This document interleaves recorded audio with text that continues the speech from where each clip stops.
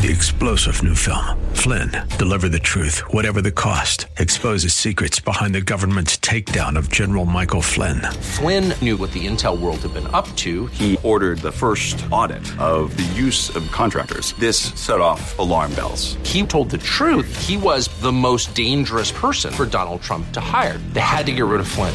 Flynn, deliver the truth, whatever the cost. Available now. Watch it today. Go to salemnow.com. salemnow.com. More resources available online at jennifer-jackson.org. This is Simply for Women. Yes, it is. It's going to be a great show today, a great interview, because, you know, as women of faith, we are all looking for something, aren't we? More time, more sleep, less prayer. I mean, less stress, more prayer, less anxiety. And I think about what about control? You know, we all are wanting something, and so we grab this control. And today we have Shannon Popkin with us. You can go to shannonpopkin.com. She's a writer, she's a speaker, she's a podcaster, a mom, and a wife. And Shannon, welcome to the show. We are so glad that you stayed with us for today. We want to talk about control and how, I guess, honestly, how we can release control from our heart to God's, right?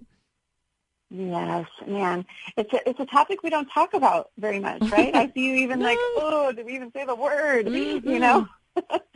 I don't think I've ever been in a Bible study group or a small group where somebody said, you know, please pray for me, I'm really controlling.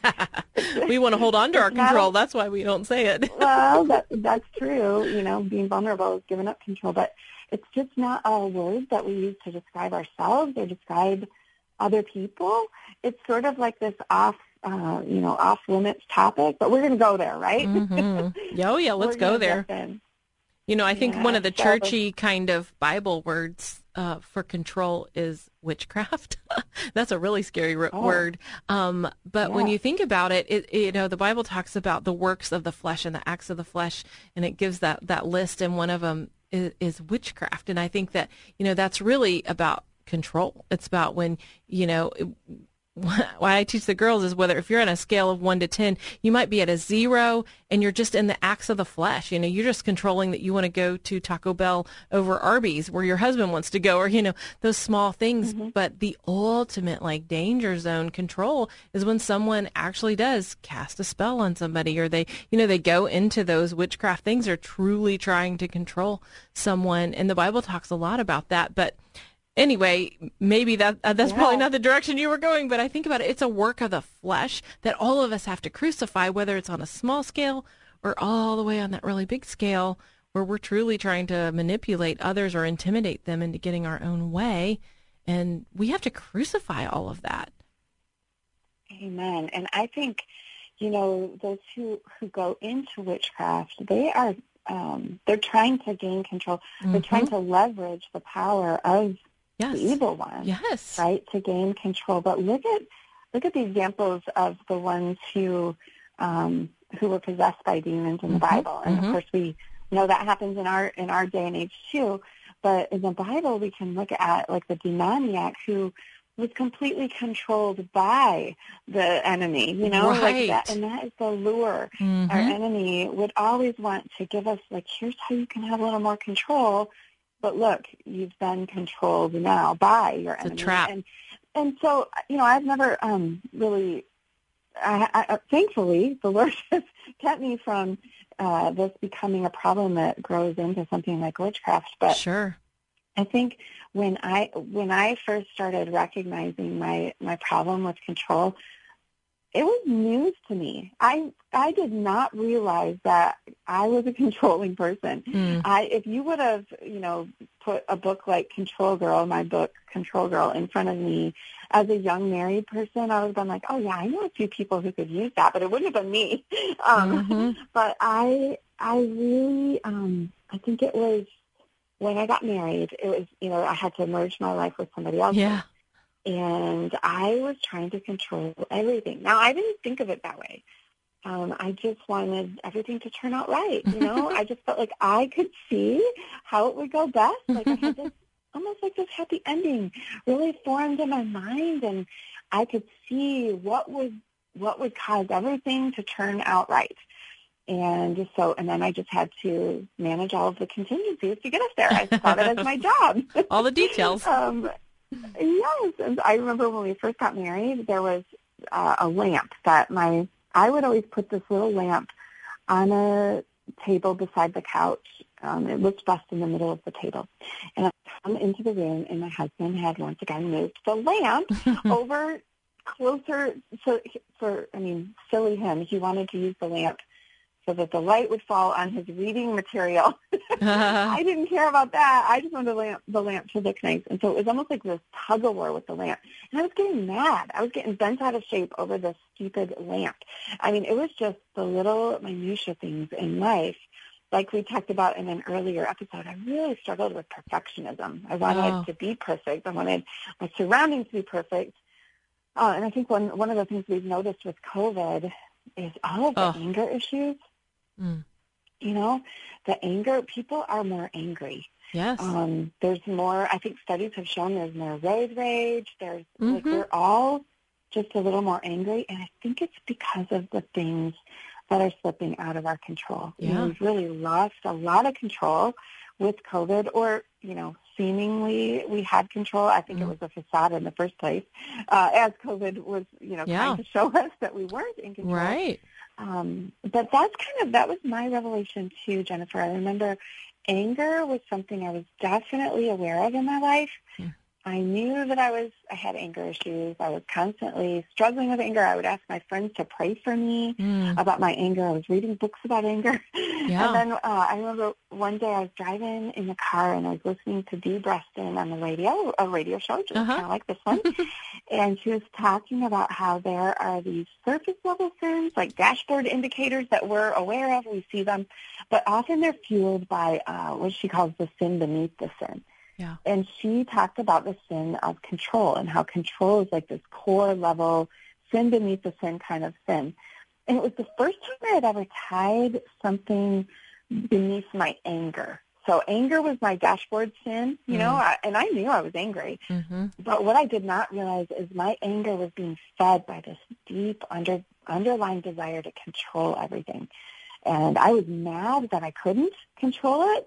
I would even use my anger to try and get control. Yeah. And so after that, it was sort of an epiphany moment after that radio episode. I remember over the next weeks and months just asking myself, when I would feel the anger rising, I would ask, okay, is there something you're trying to control here, Shannon? Or do you feel like you're losing control of something? And the answer, yes, consistently yes, control was at the root of the problem. How do we release control to God? How do we do that? How do we a lot of times I pray, I say, God, you are my boss. God, you are the king. You are the Lord. You are my teacher. You're number one. And I just remind him that I place you in the highest place above all else as a prayer. But how do we do that? How do we let go of that control? Right. Well, I think first of all is recognizing that core. If we don't recognize it, I never got traction with my anger until I started seeing control as a problem, as a sin problem. Because I was trying to play God. Nobody plays God and does a very good job of it, right? So I was trying to play God, and God isn't okay with it either.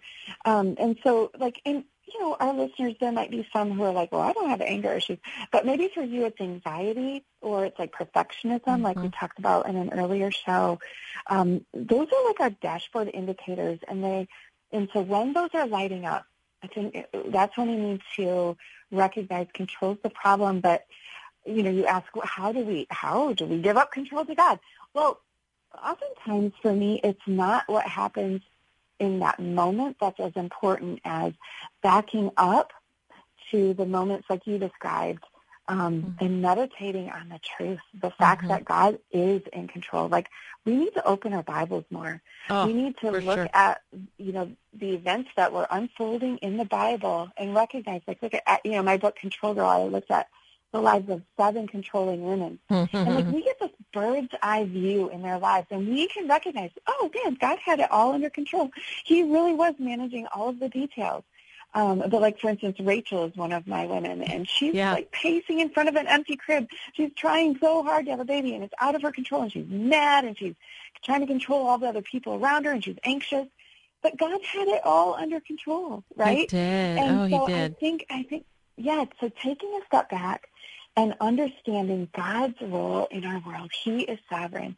He is in control, and we can rest in that. I think that has been most helpful to me in being able to surrender in those small moments of the day. It's getting that bigger picture of who God is and the ways that he is in control. If he's in control, that means I don't have to be. There's actually a comfort in that. There's a real freedom and a release in that. Like, God, this is yours. Yeah, there's security in that. There's hope in that. He's working all things together for good. Like, that's the end of the story, right? So there's hope and there's joy.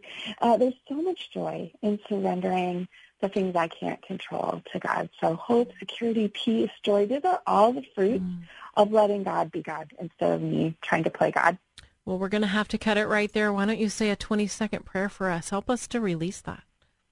Lord, I pray that you would help us to recognize that we are not God and you are. Help us to surrender our lives, the little parts of our lives and the big happy ending that we're hoping for. Lord, help us to just bundle that all together and lay it at your feet and surrender, recognizing that you are in control. Thank you, Father. Amen. Amen. Oh, thank you so much, Shannon Popkin. You have helped us today. We are choosing to surrender to the Lord. I'm Jennifer Jackson, and you have been listening to Simply for Women. I want you to go to jennifer-jackson.org, and you can learn to pray more. Let's pray together. I want to uncomplicate your faith. Jump on this journey to live life daily in God's presence. So go to jennifer-jackson.org. And if you want to learn more about Shannon, it's shannonpopkin.com. That's right, shannonpopkin.com. Well, you have been listening to Simply for Women. We hope that today's show has been a blessing to you as you seek to simply live out your faith. To hear today's show again or to share it with a friend, search Simply for Women wherever you get your podcasts. Or visit Jennifer's website at jennifer-jackson.org. That's jennifer-jackson.org. Thanks for joining us on Simply for Women. Take time today to simply be with God.